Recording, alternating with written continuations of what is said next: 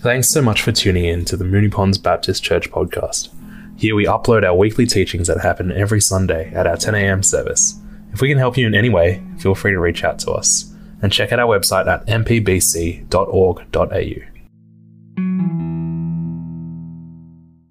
Today's reading is from the book of Ephesians, chapter 2, verses 19 to 22, from the New Living Translation. So now you Gentiles are no longer strangers and foreigners.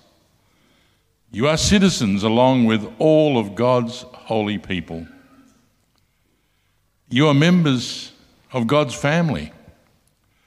Together, we are His house, built on the foundation of the apostles and prophets, and the cornerstone is Christ Jesus Himself. We are carefully joined together in Him, becoming a holy temple for the Lord.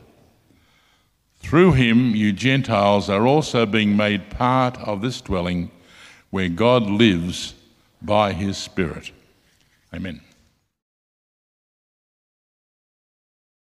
Well, thank you, Eugene, for that. I reckon Eugene could have been a radio announcer too. You know, I should really get a job picking out, I reckon, radio announcers. We've got a few radio announcer voices in our congregation. They're beautiful to listen to. Let's pray together. Father, we thank you that you are here by your Spirit this morning.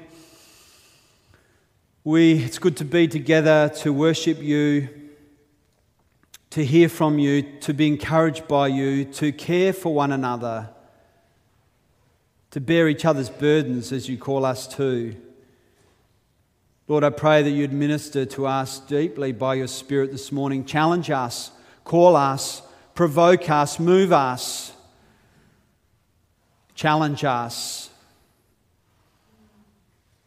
Help us to know deeply your presence and your love and your peace and joy and hope this morning, we pray. In Jesus' precious name.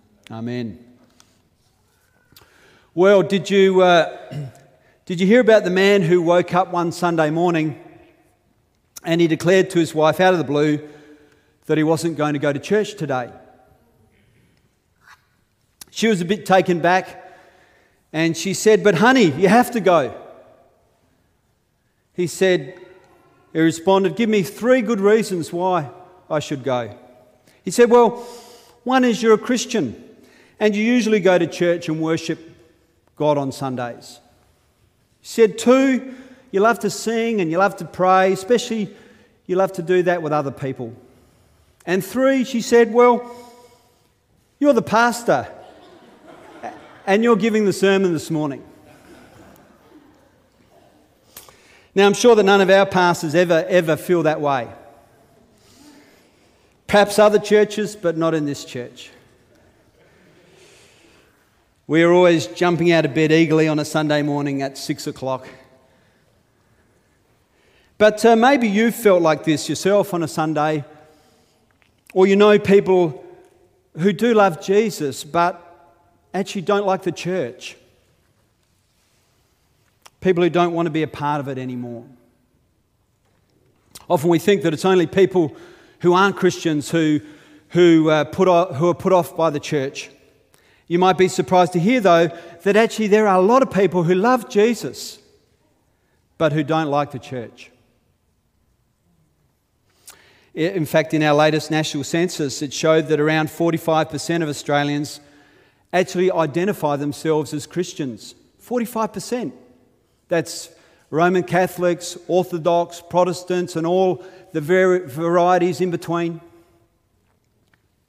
But despite there being 45% of our population, that's our entire population, declaring themselves or identifying themselves as Christians rather, only 15% of all Aussies actually attend church once a month. And so there are many varied reasons why people don't attend church or are not connected to a church. But mostly it's because people don't like what they have experienced there.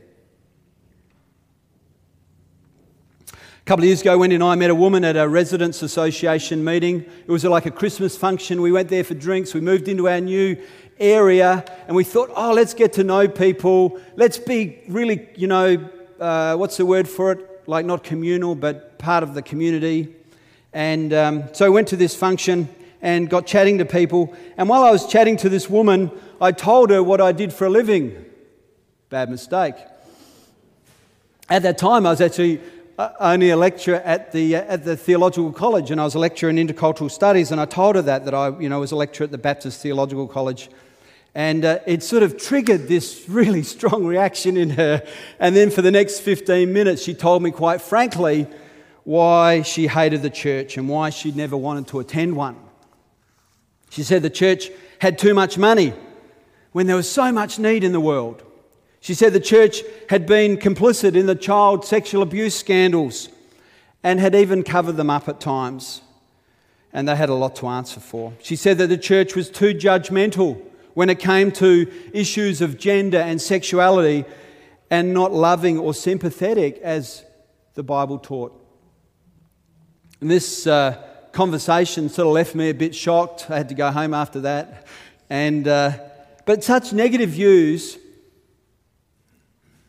are not that uncommon, are they? The social commentator Hugh Mackay, in his analysis, he says that Aussies don't like the church because they don't see it as relevant to life in the modern world. They also see the church as not being very welcoming, and they see church as boring. It's pretty uncomfortable, isn't it, hearing what people think about the church? Especially as many of us know and experience it quite differently. But if we're really interested actually in people knowing, around us knowing and loving Jesus, which I believe that we are, then we need to know why so many people are put off by the church today, since it's actually mainly through the ministry of the local church that actually people come to know who Jesus is. Or hear about Jesus and know him for themselves. We live in what's known now as a post-church society. So that means that many people no longer actually see the church as relevant. In years gone by, a large sort of segment of society had an affinity with Christianity and the church, and so you could talk to people on the street, your neighbours, you could talk to people at work, and you could even talk about certain ideas, even talk about, appeal to certain stories in the Bible, and people would have some sort of idea of what you were talking about. Even if they didn't agree with what you were talking about, they would actually have an idea what you were on about. Friends, those days are gone. According to the 2019 National Church Life Survey, only 50% of Australians actually believe that Jesus was a real person who lived. The other 43% of our population actually believe that Jesus is a mythical person or a fictional character, and a number of them don't even know who he is at all. Therefore, one of the biggest belief blockers stopping people exploring Jesus is actually the church itself. Whether the issues that people have about the church are real or imagined, we need to know how to address them. And we need to try and address them if we can. And so to do this, we need to address the incorrect views of the church that actually we have of the church ourselves. It's not just people out there who have a different or warped idea of the church. I think actually our idea of the church sometimes is not as it should be, not as Jesus intended it to be. And so this morning, the question that I want us to look at is, what is the church and what does Jesus intend us to be?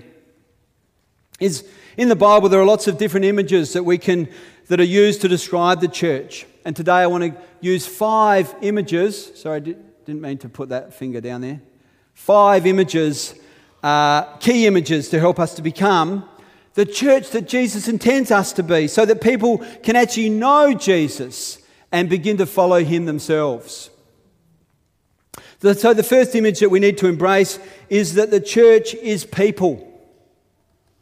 The church is not a building, it's not an institution, it's actually not the Sunday service, although we sort of talk about church in those terms. In fact, the original word in the Greek language which the New Testament was written in, it didn't actually have even a religious meaning when they talked about church.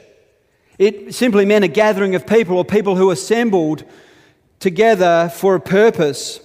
And in this case, Christians were gathering because they followed Jesus. They loved Jesus. And so when we actually know that the original word for church was never used to refer to a building or even a religious building, because in fact the early church didn't have any buildings. They actually first of all met in the temple courtyard, in temple colonnades, and when they got thrown out of there, they began to meet in people's houses. And that's actually what the church actually were, people meeting in different people's homes for hundreds of years.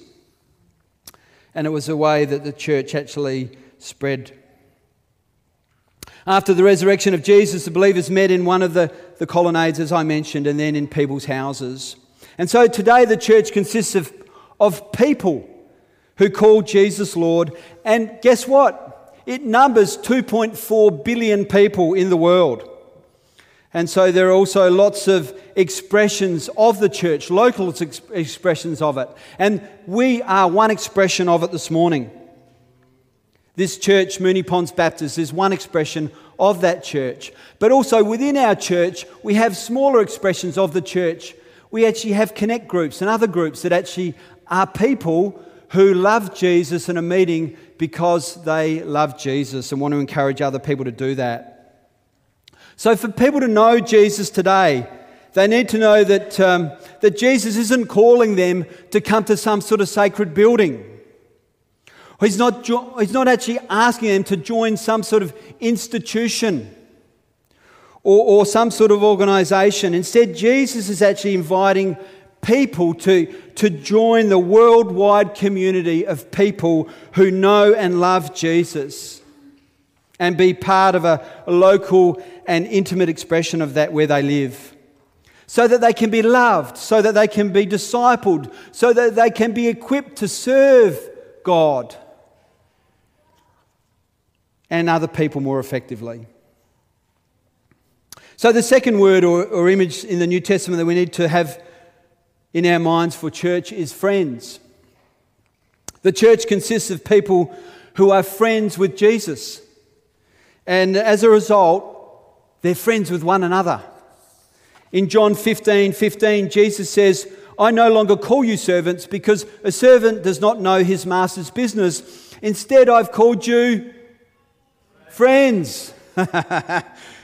He's called us friends. Can you imagine that? "For everything that I've learned from my Father, I've made known to you." Church is not therefore primarily what happens in our rituals or our ceremonies. It's primarily a community of people who are friends with Jesus. And because of our friendship with Jesus, we're actually able then to go on and build friendship with one another. And so for me, I found this a very beautiful and powerful image of the church. The most powerful, probably, until I get to the others that I'm coming to. In society, people find it hard, don't they, to get on with other people. Especially people who are not like them. You think about it. I don't want to see a show of hands. Personalities, heritages, social backgrounds, upbringings, they make us all very different, don't they? And at best, at the office or sporting club, people actually tolerate people who are not like them. But if we're honest, we try to avoid them because we don't think we'll get on with them. But the thing about Jesus is that he wants to be friends with everyone. And what is even more powerful is that Jesus' love for us, that he has for us, and that we grasp and that we feel, actually enables us to actually go on and have love for other people. it actually enables us to be friends with his friends. And friends with people who are very different to us. You know, I'm part of a Connect group.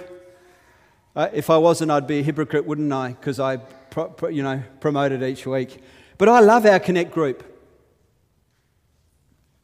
We're all very different people, culturally different. Our group consists of people of African heritage, Indian heritage, Karen heritage from Myanmar, Anglo-Aussie heritage. And it also consists of some people who really don't know who they are anymore. And that's Wendy and I, because we've sort of lived all over the place. We feel a bit discombobulated. But we have introverts and extroverts. We have computer geeks and nurses. We have fitness freaks and couch surfers. We have coffee lovers and chai lovers. But we have become dear friends to the point where we can share our hurts and our pains with each other honestly and openly and offer care to one another because we actually love and trust one another. Such love is not natural in this world. It stems from the love that Jesus has for us, and his love flows out of us and into the lives of others. In the New Testament, the word used for this type of relationship is the word fellowship.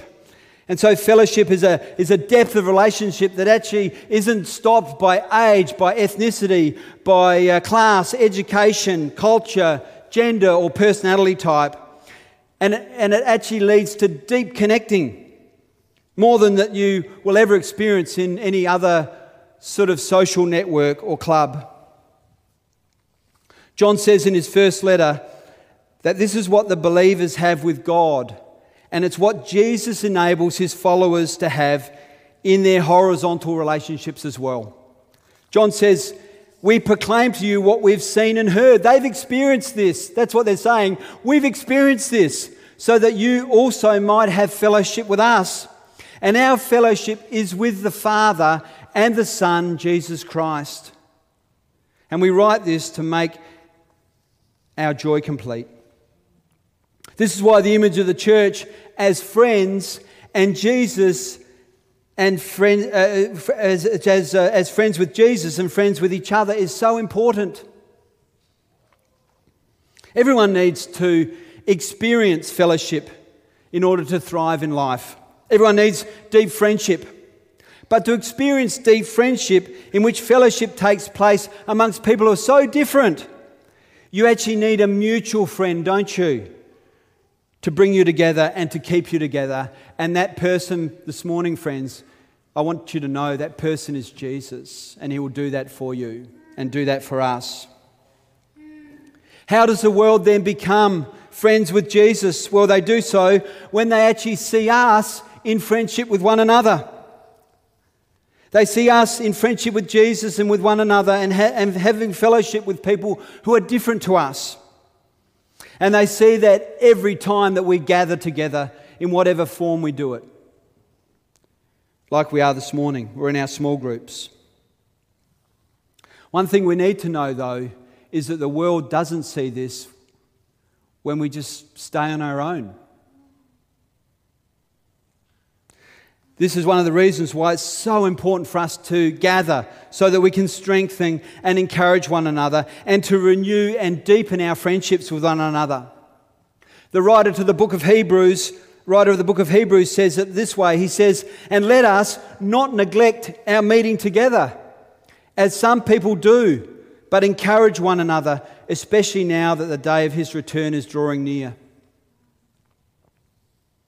If the writer of the book of Hebrews says don't stop meeting together, it means that some people had stopped meeting together at that time, and what it did is it actually impacted their ability to fellowship. The New Testament image of the church is actually a group of people who are friends with Jesus and friends with each other. And for the world to know and love Jesus themselves, they need to see this relationship or these relationships in action. The third image that we need to embrace for the church is family. John says in John 1:12 that when we receive Jesus, we become children of God. This means that every person who actually knows and loves Jesus is actually also, guess what? Our brother and sister. Family is what gives the church unity. We're not just friends, we're also family. And so, as with any family, as we know, brothers and sisters can see things differently and they don't always agree. Brothers and sisters may even experience periods when they don't see each other for a time. But even when this happens, they remain siblings. Nothing can actually end that relationship. And so today, Jesus' church is one family, although it seems divided. But like a divided family, we should be seeking to heal the divisions and seeking to reconcile where possible with one another. Because people outside of the family actually see those divisions, and those divisions actually put them off. This doesn't mean that we need to go against our conscience or against our understanding of the truth, but it means this, friends, as one ancient writer said, on necessary points, unity. On the questionable points, liberty. In everything, love. In order for people to know and love Jesus today, they need to experience the church as a united family. This doesn't mean avoiding hard discussions about how we understand the Bible or how we understand society. Church leaders and theologians often discuss those things and they don't always come to the same conclusions. But unity can still be achieved with differences of opinion and differences of understanding. And it can take place by people like us, ordinary Christians, getting together and praying and celebrating what we have in common with one another. Because we actually have more in common. And the more we focus on the core of our faith, which is Jesus, the nearer that we actually will become to one another in our unity. In his first letter to the churches, John challenges followers of Jesus to see themselves as a family despite differences, saying, he said this, if someone says, I love God, but hates a fellow believer, that person is a liar. For if we don't love people we can see, how can we love God whom we cannot see? And he has given us this command, those who love God must also love their fellow believers. Their fellow believers in every denomination, friends.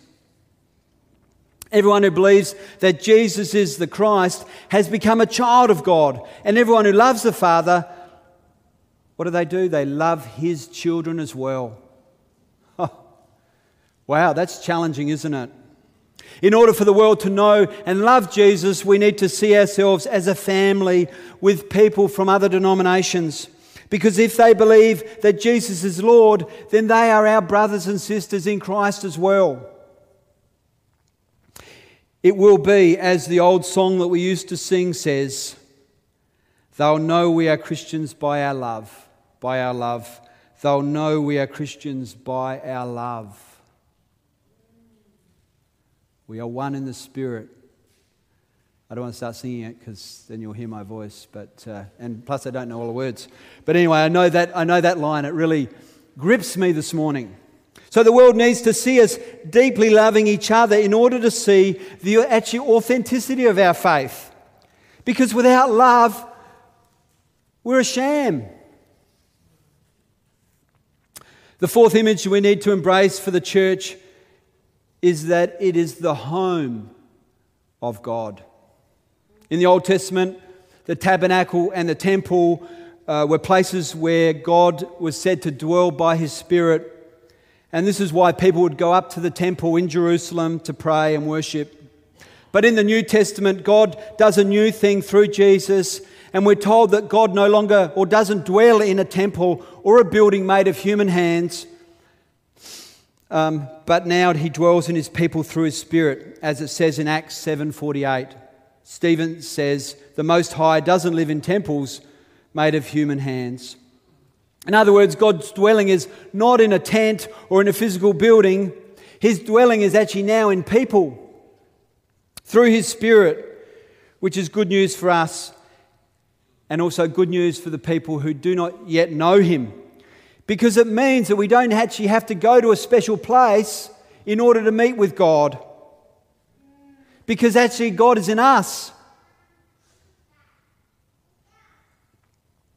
Paul spells this out to the Ephesians when he says, "We are carefully joined together in Him, becoming a holy temple for the Lord.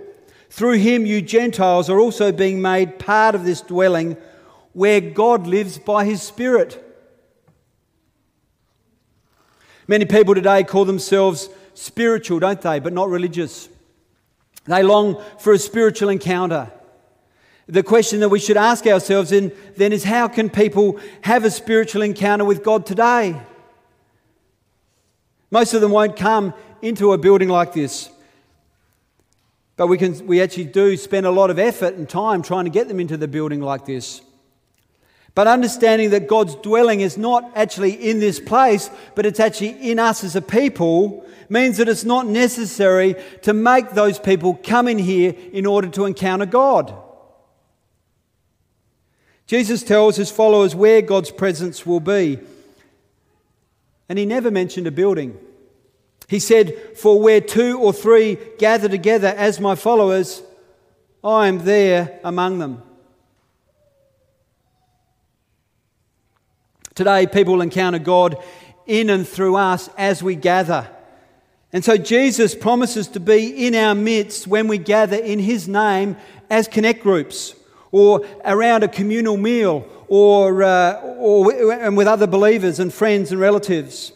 And so what this means for us, and we need to grasp this, and we need to grab hold of it, because it's a really exciting way to actually share hope and love and truth about Jesus, is that Jesus can be present at a meal. He's present at a barbecue that you have, or a walk in the forest. These can actually be sacred and spiritual moments, because Jesus is there with us. If we embrace the fact that God's home is with His people and that Jesus is with us by His Spirit as we do these things, then these can be vehicles in which people encounter Jesus through us.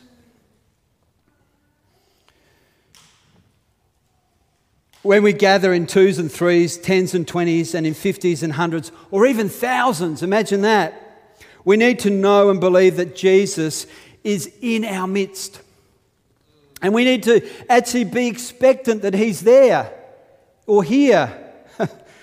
And then we need to ask Him to guide us and lead us and be revealing Himself to us. We need to treat our connect groups as not just like a business meeting or some sort of gathering. We need to, and other groups, we need to actually see them as sacred gatherings in which God is present in the same way that we actually believe that He's present here this morning. Friends, there's nothing more that the world needs than to see the church as people who are friends with Jesus and friends with each other, and as a community in which God is present by His Spirit, and where they too can join and feel at home. The fifth image this morning that we need to embrace is that the church is Jesus' body on earth.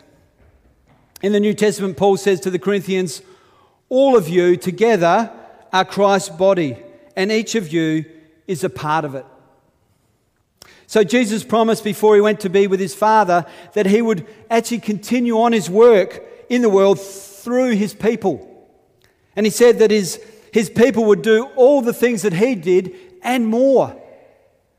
And so what this means is that the church, us, this group of friends of Jesus, this family, we're Jesus' hands, His feet, His voice today in the world. And the way that the world encounters Jesus is through us, His body, engaging with the world around us. Jesus didn't write a letter, He didn't write a book with instructions in it. Instead, what He did is He actually formed a community in His own image. And so he started with this group of 12 guys, and then it started to grow into a larger group, including women. And for 2,000 years, this group has been growing and growing, and today it consists of 2.4 billion people around the world. And also it consists of all those people through history who have actually known Jesus and followed Jesus and even died. Now, the church is currently declining in the West for various reasons. But the church is not in decline worldwide, friends. It's actually growing faster than at any other time in human history. Today, tens of thousands of people will come to the Lord. Can you believe that? Around the world today, tens of thousands of people will come to know Jesus as Lord. In Africa in 1900, there are estimated to be 10 million Christians. In 2021, they're estimated by the Gordon Conwell University to be 685 million Christians in Africa. In Latin America, there's a similar story. In 1900, there was estimated to be 21 million Christians. By 2021, there are 617 million Christians in Latin America. In China, in 1940, there were estimated to be 4 million Christians. Today, there are well over 100 million Christians in China. And so China, they're estimating, could be the largest Christian country in the world in time to come. Can you imagine that? God can. How is it growing? How is it continuing to grow? That's what we need to ask ourselves. How does it grow? It grows as it's always grown, through people being Jesus' hands and feet and voice to the people around them. There are a couple of last things I want to tell you about this morning that we need to grasp about being the body of Christ. If we want people to know and love Jesus today, first, just like a human body, okay? Every part of the body has a role to play. There are no bits of your body that are useless and without function. So too, there are not meant to be members of Christ's body who also are not serving him in some way. Paul told the Colossian church that every believer needed to use their gifts and talents for the glory of God. Whatever you do, whether in word or deed, do it all in the name of the Lord Jesus. And so the church is actually the biggest volunteer organisation in the world. We're part of it here at Moonee Ponds. Every day around Melbourne, around Australia, throughout the world, people are being Jesus' body, feeding the hungry, encouraging the brokenhearted, visiting the sick, serving people in prison, caring for ex-offenders, fighting against injustice, fighting human trafficking, praying for people, sharing hope, proclaiming what God is doing in people's lives. How then does the church overcome one of the biggest belief blockers that turns people off Jesus and Christianity? How do we do that? Well, we do so by actually embracing our role as Jesus' body seriously. Every single one of us.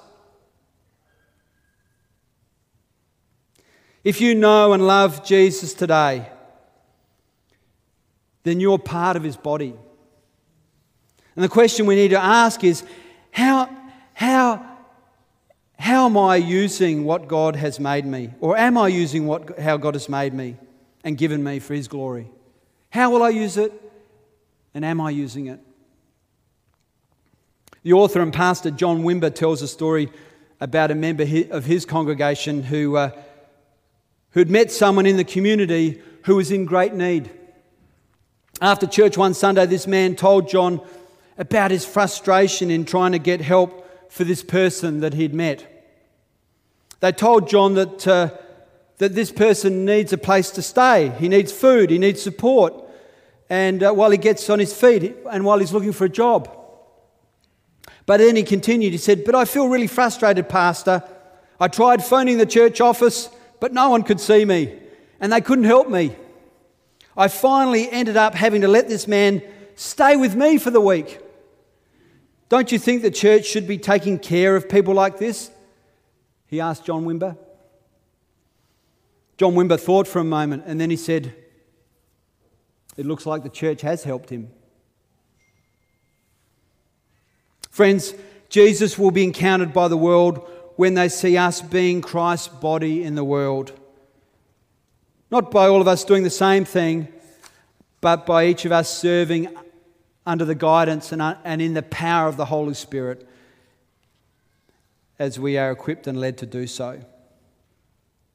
And so when this occurs, something beautiful is created. It's like an orchestra, because that sounds beautiful, doesn't it? When every person's actually in that orchestra has their instrument and they're all playing to one tune. So too, the people of God are beautiful. They're a beautiful body of Christ to the world when they are seeking to serve people using whatever skill or gift or ability they have in the name of Jesus and in tune with the Holy Spirit. Mother Teresa said this, "You can do what I cannot do. I can do what you cannot do, but together we can do great things." Finally, above all and in all these images of the church is love. Jesus loves the church because it's his body and it's connected to who he is and his mission to the world. He loved it so much that he actually gave up his life to bring it into being and to give it power. And so we must also love the church and seek to be the church that Jesus intends us to be. Not our own image of it, not our own made-up ideas about it. We need to understand the church as Jesus intends it to be and seek to be that. Because this is the only way that the world will see Jesus and follow Jesus and become people who love the church themselves. As the band comes up, and as we come to a time of communion this morning, I want to encourage you, I want to say that there's no better time to confess your incorrect or wrong images of the church that you've had. There's no better time to ask Jesus to actually help you grasp what he wants the church to be. You see, that question is not for other people to ask. It's not for the deacons to answer and tell us. It's for all of us to grasp this morning. There's also no better time than to ask Jesus to show you your gifts and your talents and to give you courage and power to step out and use them for his glory so that others can see and know Jesus themselves. As Perry begins to play, I want us to take a moment to reflect on the images of the church that I've talked about this morning. Maybe you've been loving Jesus but struggling to love the church. Today is a great time to tell Jesus that. I imagine that Jesus doesn't like the church that you don't like either. And he wants us to build us into his image for the church. Are you willing to let him do that? Are you willing to allow him to use you as he sees fit? Let's spend a few moments reflecting and talking to God ourselves.